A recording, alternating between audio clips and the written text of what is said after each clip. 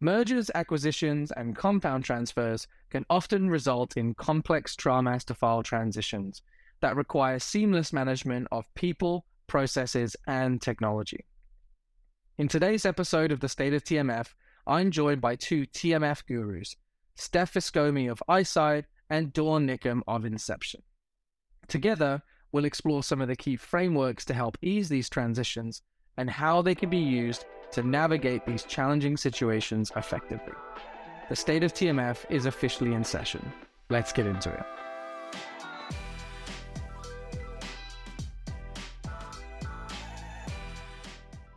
So when it comes to these unique situations, these major organizational events, they can have a pretty consequential impact on TMF teams and TMF processes. So today we want to cover everything to do with how to build the right process and plan to be able to deal with these types of situations properly. We have three scenarios. Scenario one is that your company acquires another company. So what do you do from a TMF perspective when that happens? Scenario two is when your company merges with another company. Also an interesting situation to deal with. And then scenario number three might be when you acquire a compound or a device from another organization where there are some legacy TMFs that you need to get a handle of. So those are the three scenarios that we're going to tackle today. But before we jump into that, just like we always tackle when it comes to TMF presentations, really focusing on people, processes, and technology. Steph, Dawn, from your perspective, why is this so important at this point? Well, people, process, and technology is really the core of everything we do, but certainly the core of any kind of acquisition or merger. When you're acquiring new TMFs, so we have to have these three intertwined to work together. I think it's very important that is at the end of the day, the main focus. Dawn, any thoughts?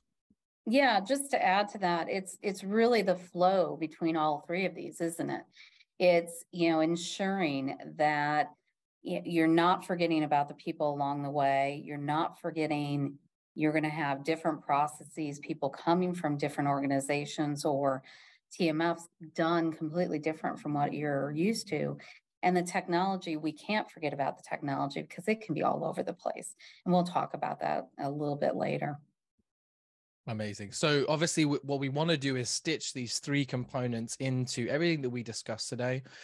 So as we go through these different scenarios, we'll try and pull in on, whether this is a focus on people, processes, or technology. So let's jump into the first few scenarios. So when we were preparing today's discussion and we had some initial conversations between Steph, Dawn, and I, we were thinking, about when an organization acquires another or when an organization merges with another, there's a lot of similarities between the way that you would prepare for that specific event or once that event occurs. So we decided to actually combine these two scenarios together.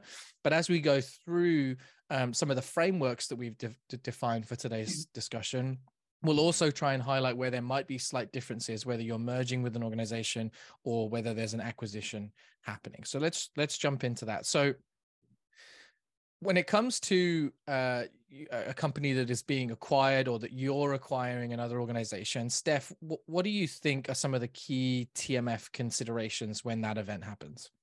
When that event happens, if you're acquiring a company, you want to understand where the TMFs are in general at that other company. What's active, what's closed, where is it all sitting, what system it's in? Is it maybe how different is it than your current system? Of course, the people, if we're acquiring, are those people becoming part of, will we have interactions with them? Are we able to talk with them? Becoming part of your team? And I think another piece is also processes is a really key importance. How different are those processes across the board when you're with what they were doing? And then at the end of the day, we need to figure out what those processes were, what the systems were, and we have to put it all in a plan. And I know we'll talk more about getting into those plans later on, but having that game plan and moving forward and giving us some traction to figure out what does our ultimate end game look like. Amazing. So really focusing there, I guess, on sort of understanding that current state of affairs, like you mentioned. So what are we walking into here as we start to acquire this organization? You know, and then I guess also thinking a little bit about, are there active studies with this organization? What's the environment for closed studies? Those types of things, right, Steph? Right, that is absolutely correct. And one thing I'd like to know also is, I really like the note on here where we talk about minimizing disruption on active studies.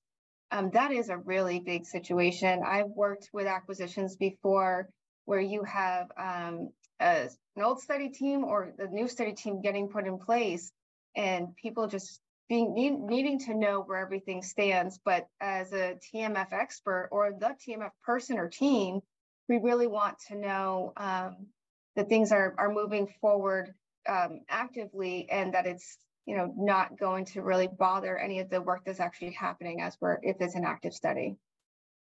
Very simple. It needs to be very simple and smooth. So now when we change our lens a little bit, there's definitely some similarities between when an acquisition is happening, when a merger is happening. Dawn, what do you think are some of the key TMF considerations, and what might be different when you think about a merger? So one thing I want to mention between acquisitions and mergers, because I'm a QA person, I'm always thinking about regulatory compliance. So we want to make sure that we're maintaining the data integrity between whether we're transferring between systems, which we'll talk about in a little bit, but also particularly during active studies, that you're ensuring you're not losing any of that in the minutia of all this. When it comes to mergers, I think, one of the biggest differences that we talked about is that in an acquisition, the acquiring company is not necessarily the partner company. I think, the acquiring company often may be being acquired because they have a great compound to acquire. From a senior management standpoint, they're not always thinking about down to the level of the TMF. In fact, most of the time they're not. When you're talking about mergers, there is more of a dance that you're doing. You're looking at whose system you might choose. You're looking at whose process you might choose. You're having those discussions on a higher level, knowing that your stakeholders both really do have a lot of influence in which way you're going to go. You want to be as efficient as possible in all of these, but making sure you stay compliant.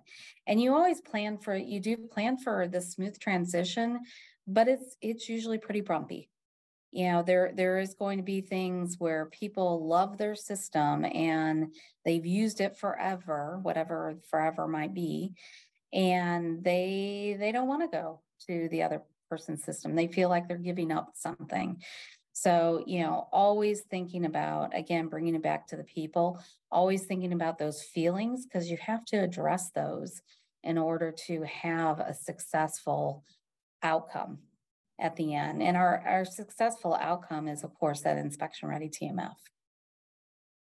All right. So now that we've set the scene, and thank you, Steph and Dawn, for taking us through kind of some of those initial key considerations, what I'd love to do now is start to talk about what we've called the THO framework, the TMF Harmonization and Optimization Framework, which is developed specifically for when your organization is going through one of those types of events, whether it be a merger or an acquisition.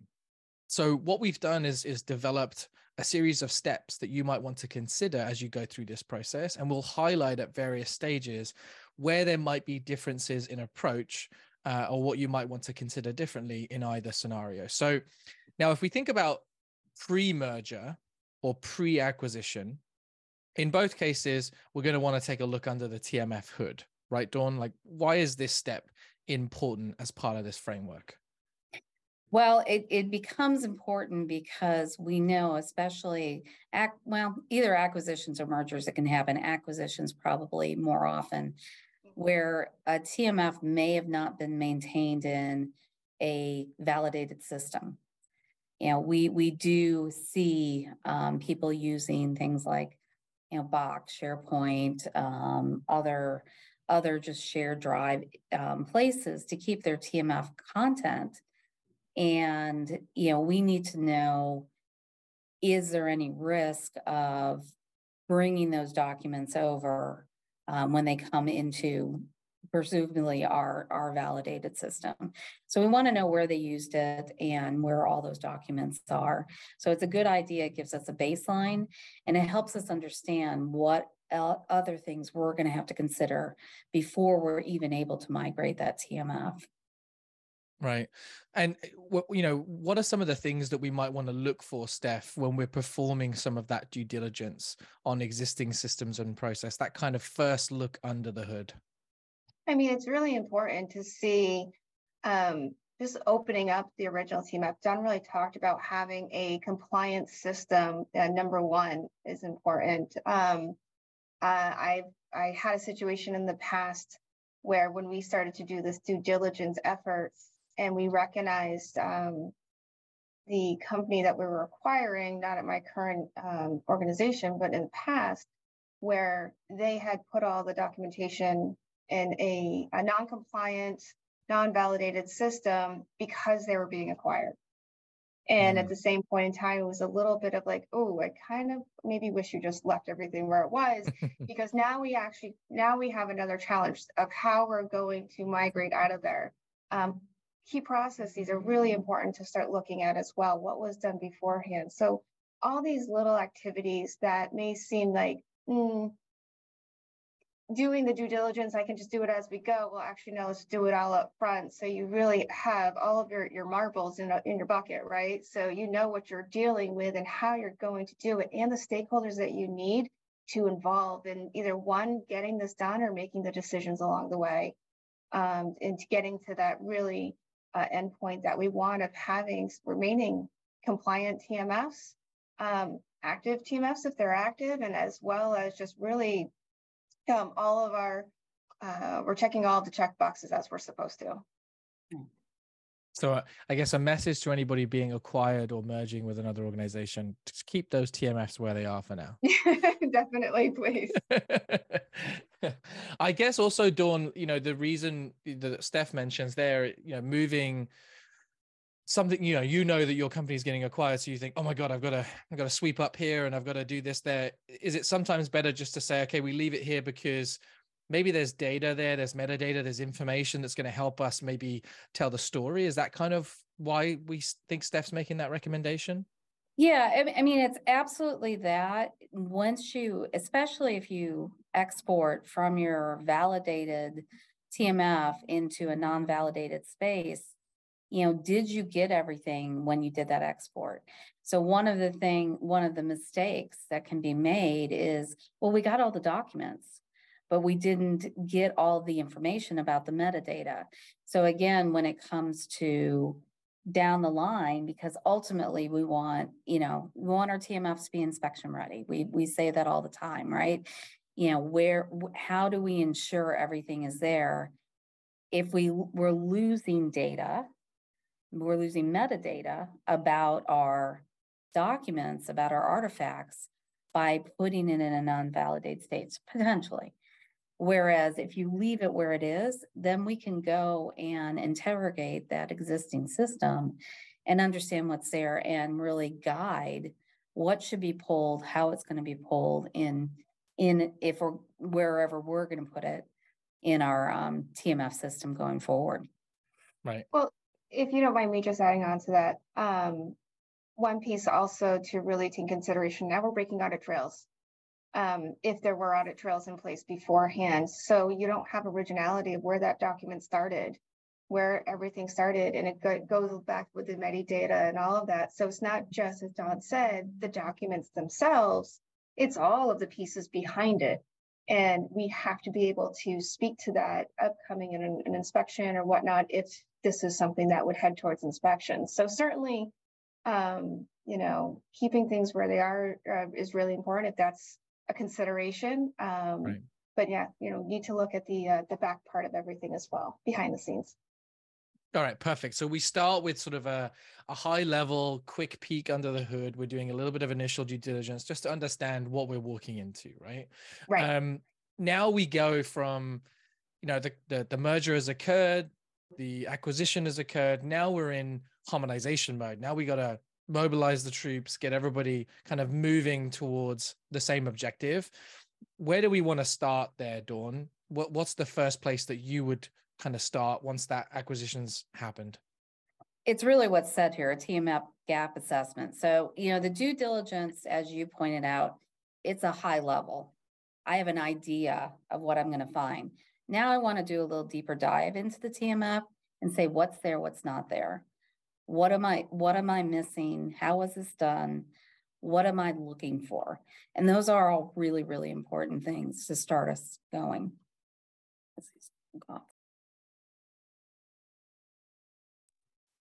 Sorry, a little cough there.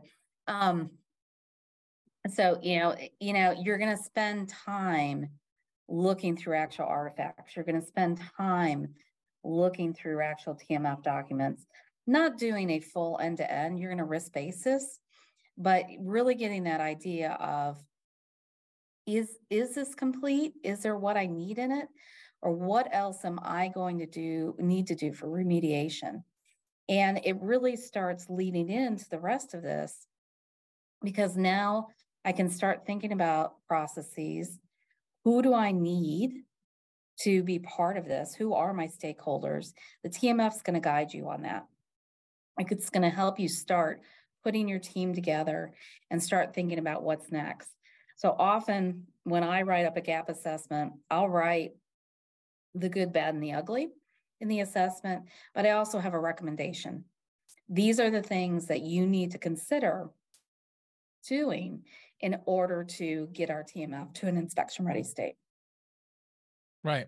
So we jump in, we start doing a sort of TMF gap assessment. I would imagine that gap assessment is going to probably evolve a little bit over the first few months as we start to get deeper and deeper into it. Then we're going to start to look at comparing existing processes, right? And Yes. I think what's interesting here, Steph, I'd love to hear your perspective on the differences between a merger and an acquisition when it comes to comparing those processes, because the objective might be slightly different, right? Between an an acquisition or a merger when it comes to processes. Yeah, absolutely. I think there's two different ones. So comparing processes, we've done our gap assessment. We figured out our baseline, right? We know where everything stands. And now we're up to the point of, if we're in a acquisition, well, we're acquiring the company. So the difference there is they're going to be taking on our own processes. We're not going to take on theirs because that company is now probably no longer, most likely, they're now part of company ABC. So now we have to merge them into our, put them into, I use that word merger real quick, put them into our processes. So now getting them up to speed, how are we transitioning them into them, meaning the TMF people, their TMF processes into our own? So there's needs some type of planning. There is a lot of change management, which I believe we'll be talking about at some point throughout this as well, that is required in part of that. But I think the other part of as well is, what did they do beforehand? We need to understand what processes, what oversight was in place, because maybe we're a bigger company and we've acquired a very small company, and the processes that they had, sure, they fit at that time for them, but they don't fit into this new scope here, but they're very tied to those processes. So now we have to make sure, what did they do? How did they do it? How was it documented? So we can show that later on and put that over. Now, as a merger, we're going to sit down with our fellow stakeholders. It could be on either sides of the house, who's part of our team, to determine, okay, if we're merging companies, what is the best process? Is it a very detailed, or is it more of a high level risk-based? Who knows what kind of process we're looking at. But where do we want to go from today in determining which is the best processes that we're going to utilize? And again, somebody's going to be changing, so there's still going to be change management involved as well.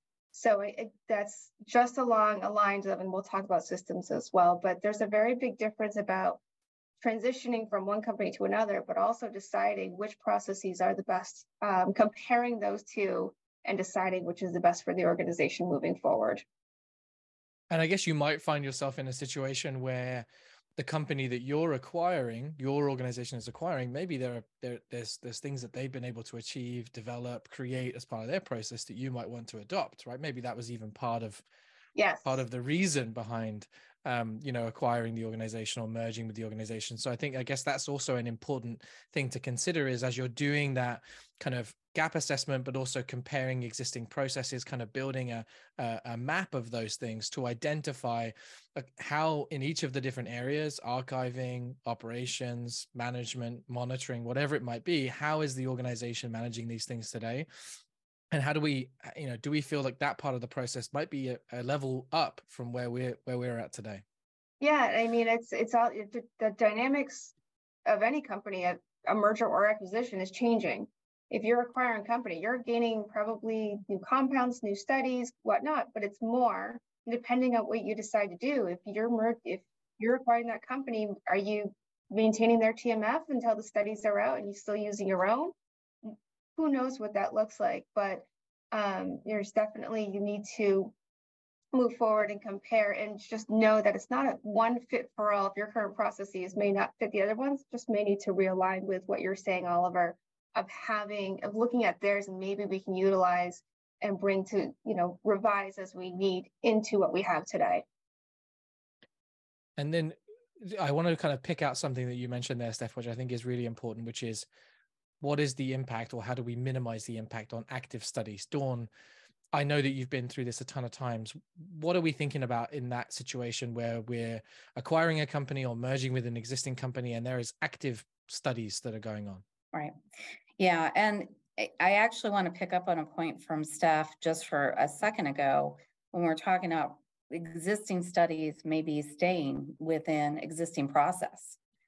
So, one of the things we want to absolutely minimize the impact on the ongoing study, not to push timelines, not to impact any of the data integrity and so forth that's going on. Super, super critical. I mean, that's maintaining the regulatory compliance. But it's also, we may be in a situation where we have parallel processes.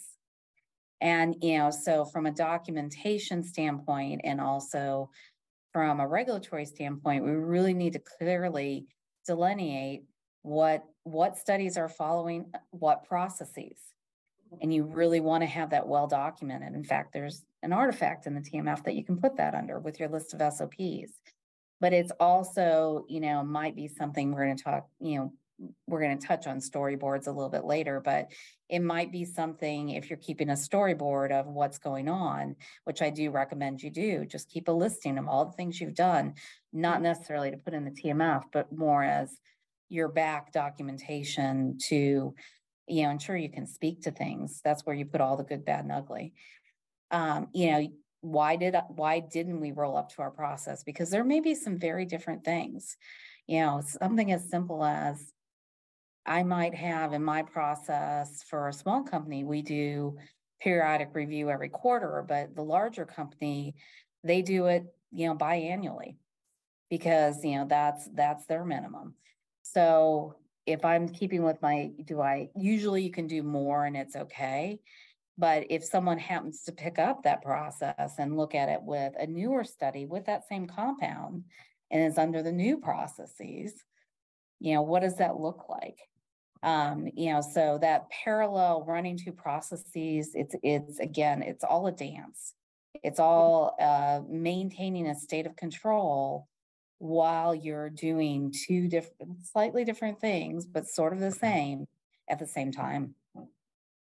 And I think what's really interesting about that, because I think when you think about, if you're on a team that's being acquired, you're not being acquired, but let's say your organization is being acquired, or you're on a team that is acquiring, the most important thing to think about there is, we don't want to rock the boat. Even if the company that's acquiring you has a vastly better system or a much larger team, maybe you can work out how you can leverage that team.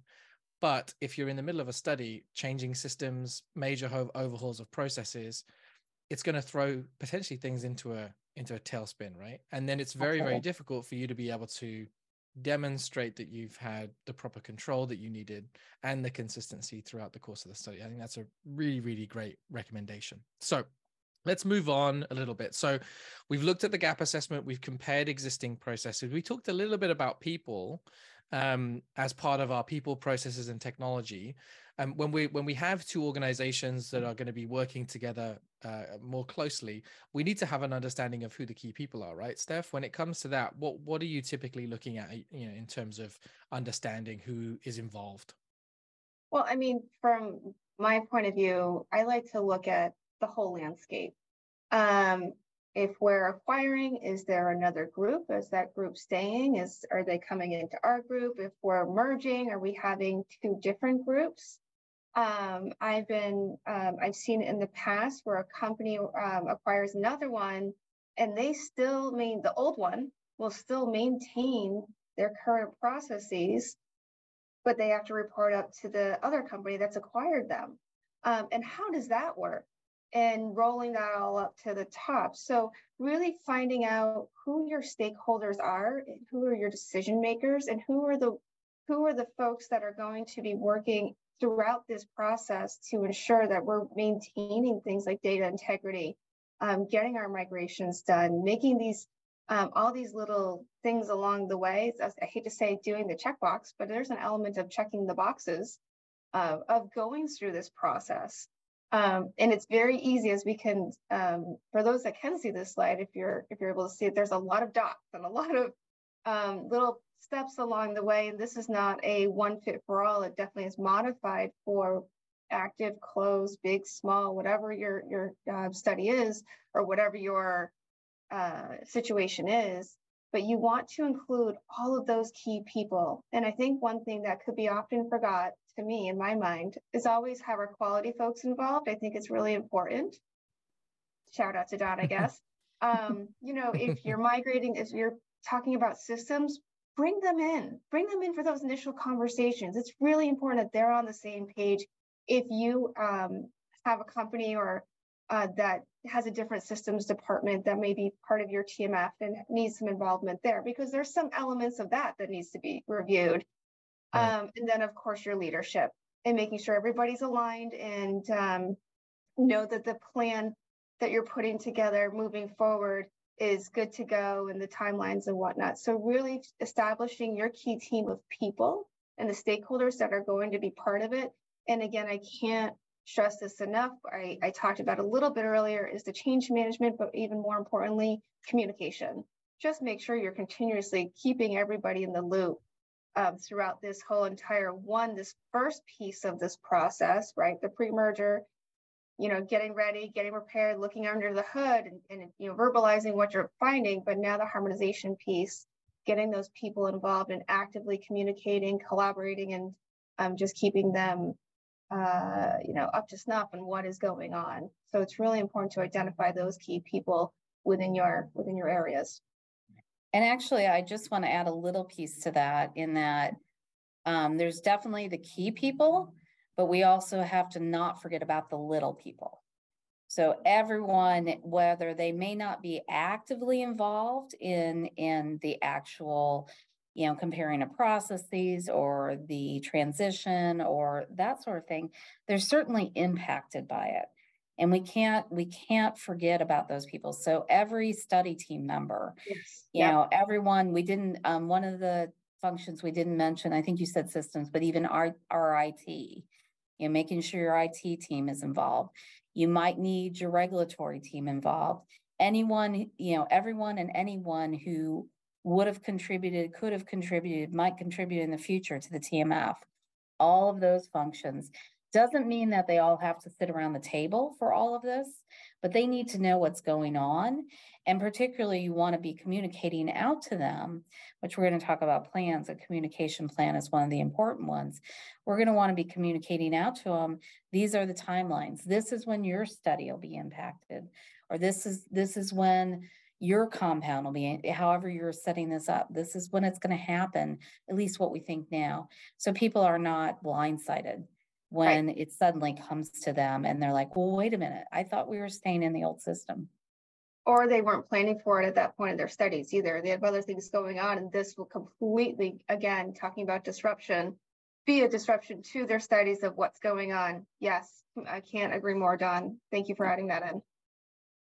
And for those of you that are trying to figure out how to build that kind of stakeholder mapping exercise, we have some templates that we've developed as part of this presentation that we'll share with you afterwards. And in fact, most of the plans that we'll talk about, we've developed some high-level templates for you guys to take away and use today. So, you know, we've gone through the gap assessment, we've compared the processes, we've started thinking about who needs to sit at opposite ends of the table, the different groups and their responsibilities. We started to talk about communication as one of the plans. When we think about this, you know, moving from harmonization, we've really looked at all of the different things under the hood. Now we've got to think about what we need to do. How do we, you know, plan for whatever we've identified? Dawn, when you think about the types of plans that you would want to create as part of this, what are some of those things that you would look to? Yeah, at least, you know, and you can call them lots of different things. It can be one big plan versus a lot of little ones. But, you know, I want to see a plan around transition, you know, and that might be a big overarching one. I want to see in that plan and in that transition plan, I want to see what processes are we going to use? Who are our, you know, key team members for the transition team? So that's not going to be all your stakeholders, but it's going to be the key team members. So we're going to have that, a communication plan. You may have a migration plan, particularly if you're migrating from one system to another.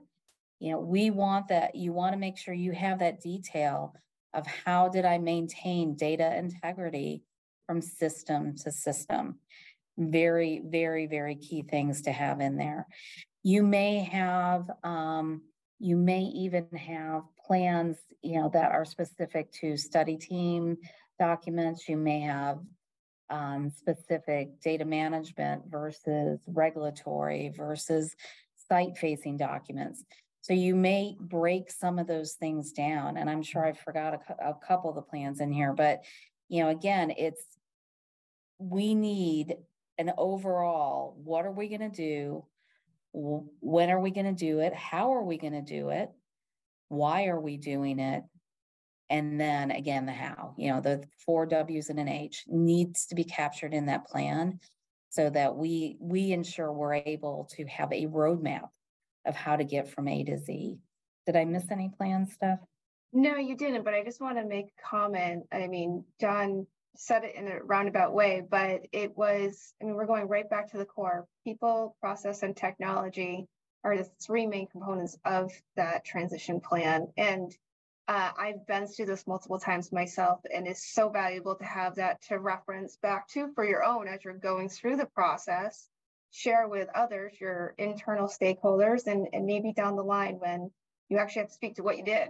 And I think a key part of it too is making sure you are talking about those in your transition plan, kind of what it, maybe a little historical piece of it, what it looked like in the past. I found that very valuable. The summary of where things stood, maybe some of the processes, maybe it could be what types of oversight was done or where some of the documentation that could be referenced in there. So really utilizing, as Don talked about, that transition plan almost as your like central hub, and that could point to different directions, but you all have everything in place to go forward.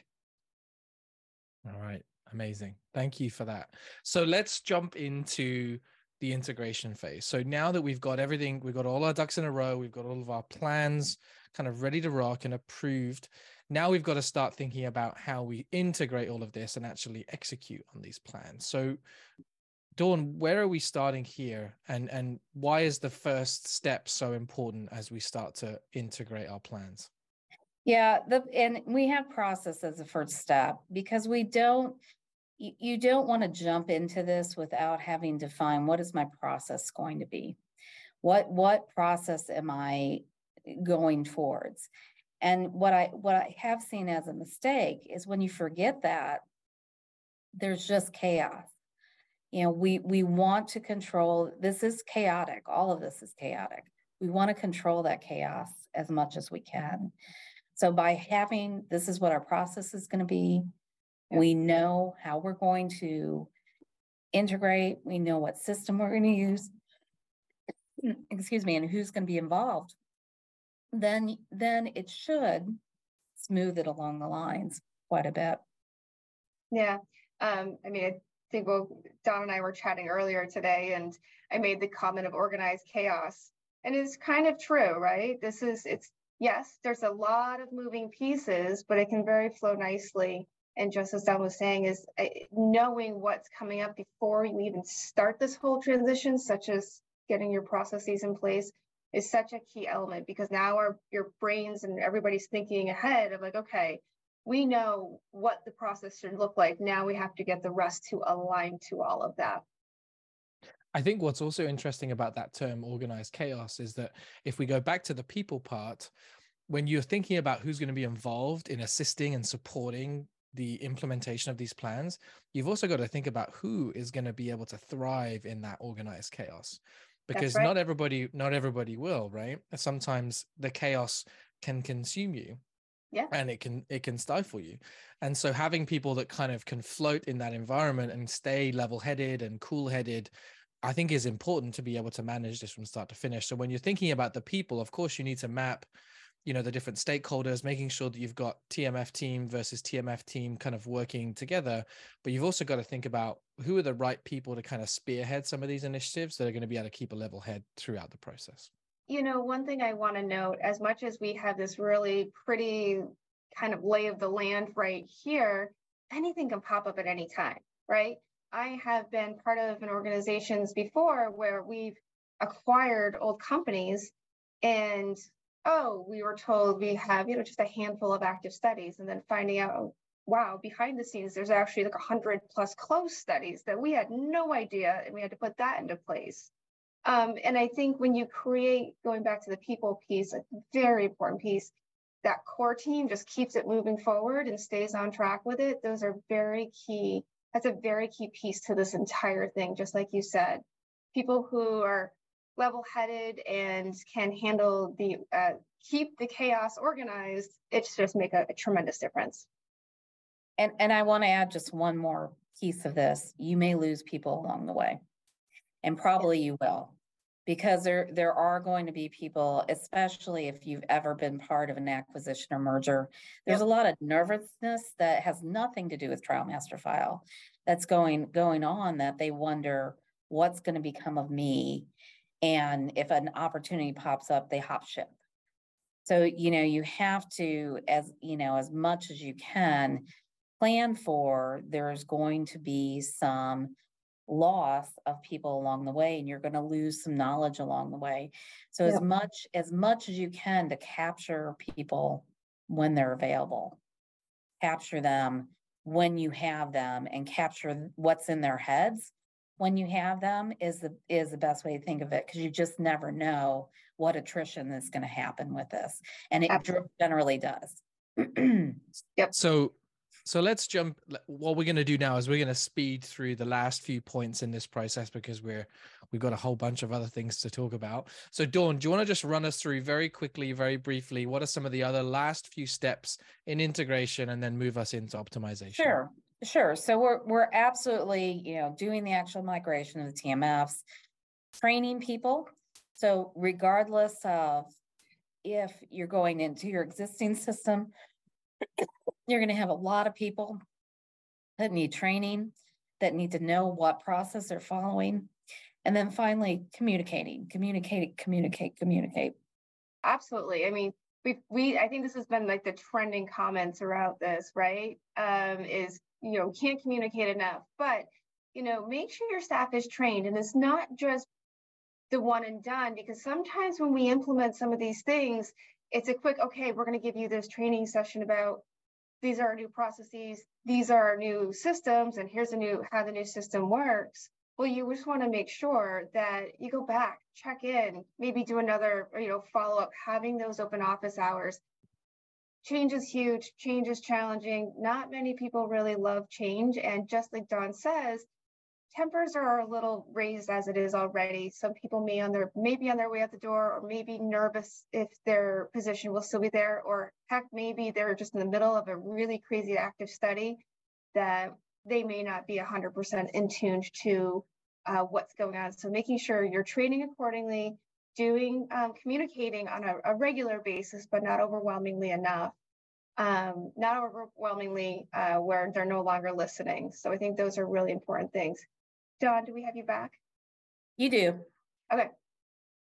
All right. And then I guess the last piece, when it comes to, we've integrated and executed on our plan, but our job is not done there, right, Dawn? We've got to think about, what do we do after, 6 months, after a year? What are some of the things you might be looking at? Well, again, and this is putting my QA hat on a little bit as well, is that, our work is never done. We always have ways to continuously improve, and we need to look at that. So, as we get farther along, we may again look back to, in an acquisition, they may have had a really great process. Can we implement that into our process? Some of what they've done. Can we, as we've gone along and we've done all this integration, we've been doing this all along, we might find something that we were doing that, why are we doing this? Or, oh no, we forgot, a step here or two. It's really the opportunity to make sure that we continuously improve. And that is from a regulator standpoint. And I know we'll talk about that, our regulator expectations.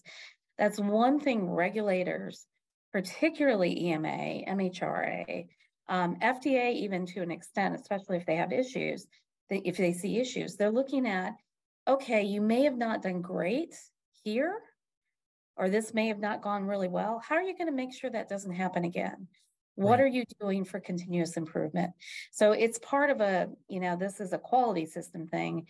It's part of your overall quality system to just ensure that you're continually improving what you're doing, because we always should be getting a little better. Nobody's perfect. Yeah. And even if you think you're perfect, things change, and then you're not perfect. Very true. Right. To just tag on to that, one more thing that I've done in the past, and I think it's really a really fruitful activity to do, is revisit your gap assessment that you did in the beginning. Yep. Look at it. Look at your transition plan that you finalized. So revisit your gap, maybe do a risk-based QC or some kind of QC against that to do just a sampling check. Did we fulfill what we were supposed to build? Do we feel in a much better state than when we were then? Did we close out everything? And then, of course, like I said, looking at your transition plan, did we check all the boxes? Did we complete what we said we were going to complete? And I think this might potentially lead us into some storyboarding conversations.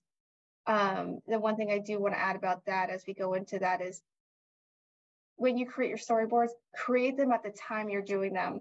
I've been in the position of having to create storyboards years after an acquisition happened, and trying to pull dates out of the blue or things that happened. It can be so challenging because, just as Dawn said earlier today, people leave, turnover happens, the world keeps going on, and we do lose some of that knowledge base. So, prepare that stuff in the background as it's happening, and it's very fresh in your mind. So I know sometimes that's the last thing we want to be doing, but I've actually, for me, taken the habit of keeping storyboards, create them in the background for my own reference and knowledge, and being able to work on them throughout as needed. All right. Let's move forward through to the third and last scenario, which is when your company acquires another compound or a device. So let's jump into the second framework of today's discussion, which is the TTO framework, the TMF transfer and continuity, really helping organizations build a structured plan and process for when you acquire another compound or device. So what are we doing first here, Steph, when it comes to acquiring a compound from another organization? As a TMF leader, you've been notified that this is happening. What are some of the first few steps that you're going to look at? I want to find out where all that TMF content is, just like I would anywhere else. And again, this goes back to the comment I made. you might be told where we have 5, 10, whatever active studies, could be more, whatever.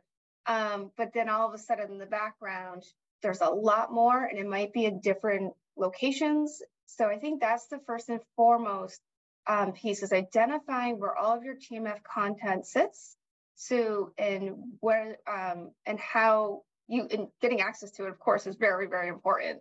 But start getting your mind around what's that game plan going to be, on how we're going to be now putting that into your organization. All right. And then I guess we've got to ask ourselves the question whether the TMFs that we're going to be looking at are also part of a submission, right, Dawn? Why would we want to be asking ourselves that question pre-transfer? Well, again, it's a risk-based approach. You know, if this is a compound that maybe they've tried on, or a device they've used on many, many different indications, and the likelihood that that TMF from X, Y, and Z study is not going to be inspected, I don't want to spend my time on that. And it's really focusing on what matters and taking that as a risk-based approach. So if it's not going to be part of a submission, or maybe we're acquiring multiple compounds and one of them is going to sit on our shelf as well, perhaps, you know, it's going to be one that we're not going to spend a lot of time. We may just bring that TMF in, archive it, and call it good. You know, it doesn't mean that it won't come back to us later, but let's not worry about that one now. You know, often you acquire a compound, and I have a couple of examples of this from clients over recent years. They acquire a compound and they want to submit within a year, you know, because they're acquiring it. They looked at the data, the study data looks good. It was a positive study. And for whatever reason, the company that had the compound decided not to take it forward. And there's lots of reasons for that. Well, suddenly you're going to take it forward, at least, you know, and there may be 15 TMFs, but 10 of them are phase 1, you know, 5 of them are for another indication, and there's maybe 2 or 3 criticals. These are my pivotal studies. Those are the trial master files highest at risk for being inspected. So let's take our time and efforts and focus there. And then the rest of it, let's just find a safe archival place for it, safe, validated archival place for it, and not really worry about it. And it just helps you focus.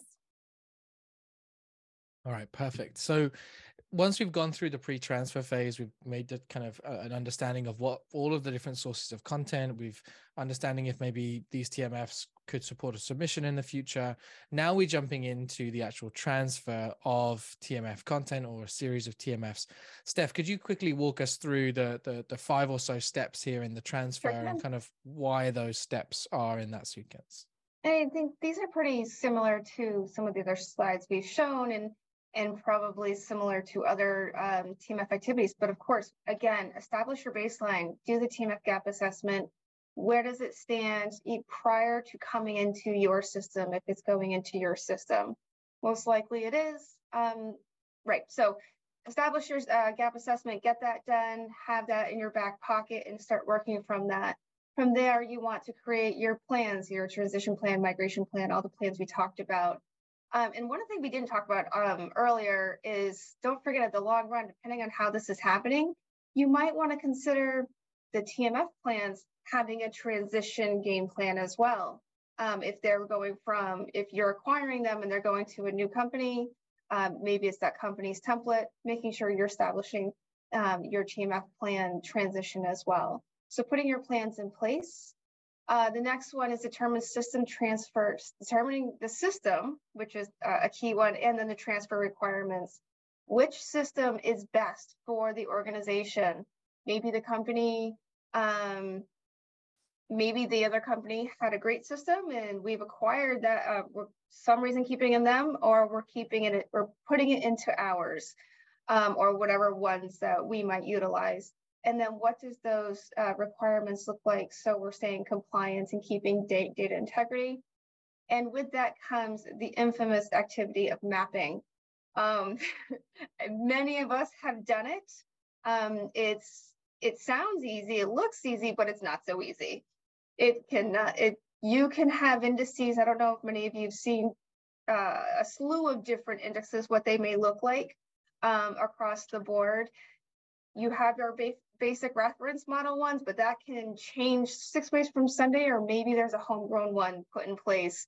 So you want to map it to what you have to do. That is quite an activity that I wouldn't just throw shade at it. It is a very big activity that can take a bit of time. So think about that very, take your time with that one as well. And then of course, the big one, we're into the piece of migrating our TMFs and going through that entire process, which is a process in itself that has many stakeholders as well. Certainly something I am very, very close contact with currently. So those are the transfer pieces. There's a lot of pieces in between, but this is the high level ones that we thought were important to share.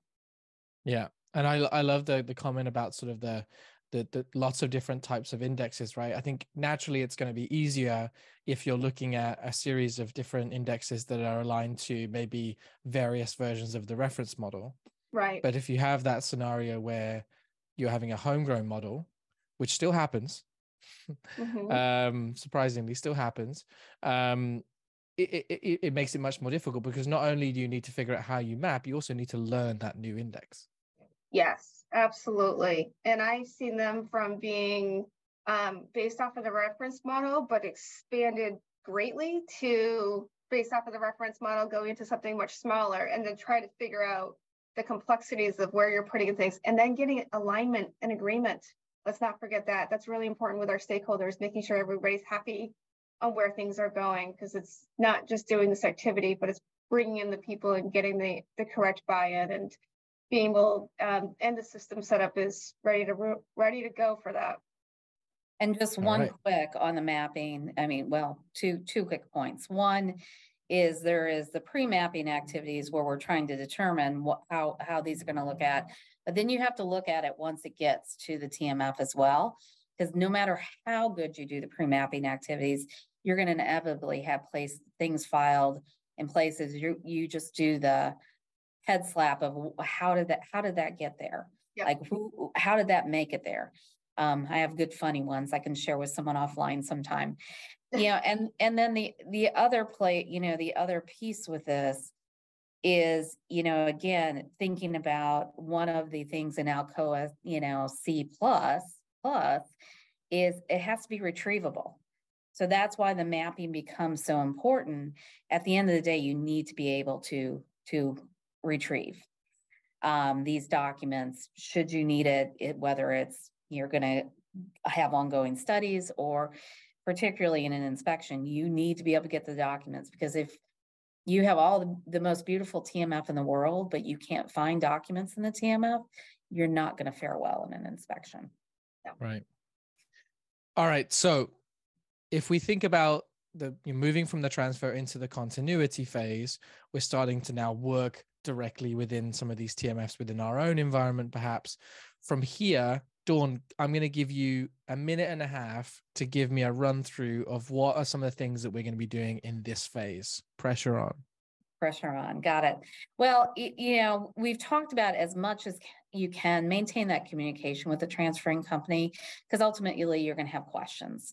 Make sure there's someone you can go back to and say, hey, we don't know why this was done this way. We don't know what this document is. Help us out. You have to at some point call the TMF final.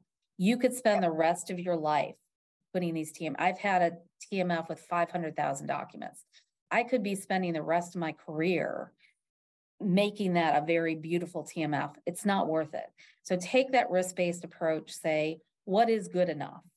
Remember, quality is the absence of errors that matter, and keep that in mind. But also keep in mind, develop the storyboard. Steph started putting there. So, really put all the good, bad, and ugly in those storyboards so you can speak to it and start preparing people for inspection. Because these probably are not going to be pretty TMFs. But if you prepare for it and you're very transparent with your inspectors, and I'll actually hop into the last one there. If you're really transparent with your inspectors from the get-go of this is what we got, this is how we remediated it, and this is what we're ending up in the end, you're much more likely to have a successful inspection. where you're able to retrieve what they need to have retrieved, and you're able to explain when you can't. You're able to know, yeah, you're right, that document may not meet Alcoa, but study's over. We can't do anything about it. Mhm. So, they really say to them, next, what are, again, our continuous improvements to try to prevent that in the future? I mean, maybe we didn't do a good enough due diligence way back in the beginning. We're going to put a step in there where someone looks at that. So it'll give you all that. Did I make my minute and a half? I think you did. I think you did. All right. So we're already talking about inspections. So why don't we talk about the regulators? When these big events happen, and they can be big, they're probably not going to be small. When we think about the types of activities that we're going to be undertaking, the plans that we're going to be creating, the documentation of what we've done, what are you thinking about when it comes to what inspectors are expecting to see, knowing that something like this has happened? Dawn, throw that to you. Yeah, I mean, it goes back to those plans we said. They're going to want to see that you had a plan for this transition. And, I worry less about how beautiful your plan is to how complete it is. Right. Did you address all steps? They're going to want to see, did you validate and verify?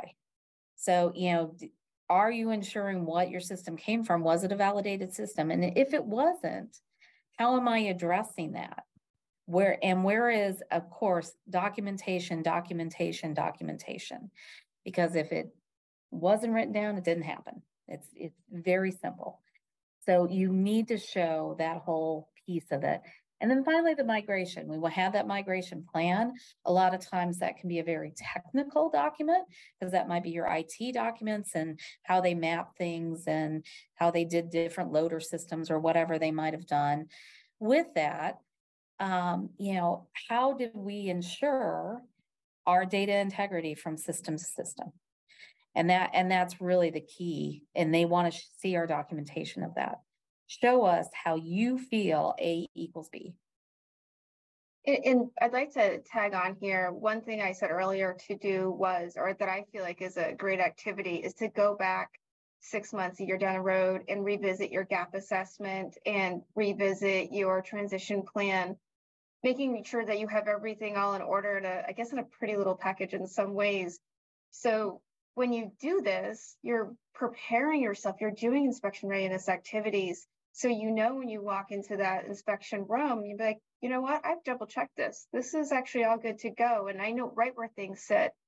And the other point that I think is really important to show at inspections is not only did we figure out the past history, did we figure out the migration, the transition, everything about this, but what are we doing moving forward?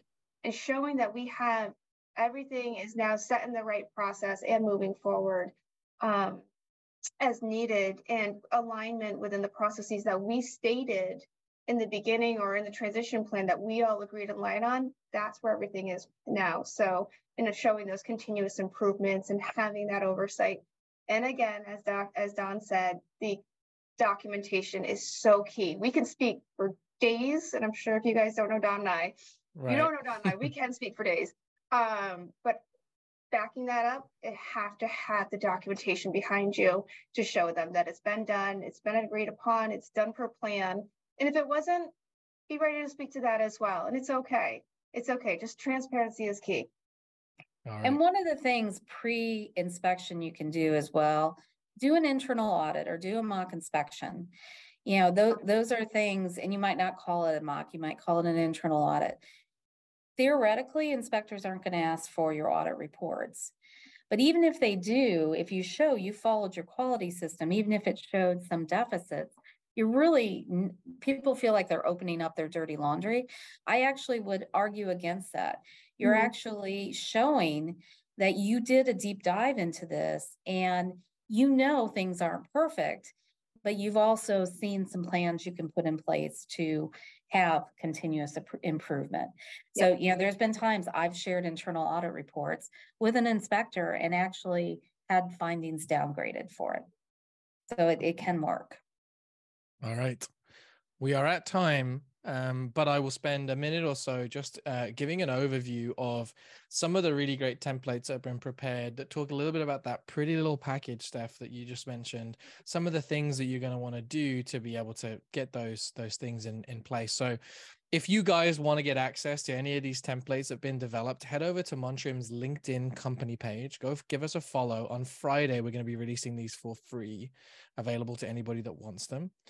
So go over there now. So you're already there, ready to rock for Friday. So we've got a TMF transition plan, your TMF gap assessment checklist, TMF process comparison and selection matrix. So how do you evaluate between an acquiring company and an acquired company, what the selected process will be moving forward, stakeholder mapping, understanding who is sitting at the other side of the table, and then finally some tools around communication planning. So lots of really great resources available to everybody for free if you just head over to Montrium's LinkedIn company page. And that brings us to the end of today's session. Steph, Dawn, I knew this would be fun. I also knew that we would get to the hour. Not surprised. But it's been a really great conversation. I'm super happy that we went through these this information and the frameworks that we put together. Thank you both for joining us. I would love to have you guys back. I know that there's a ton of things that we could talk about.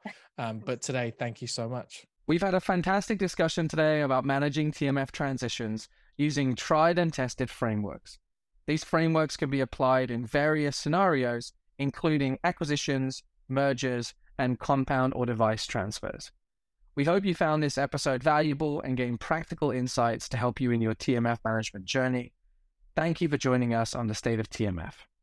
Don't forget to subscribe and stay tuned for more episodes to help you stay ahead in the world of TMF. Until next time.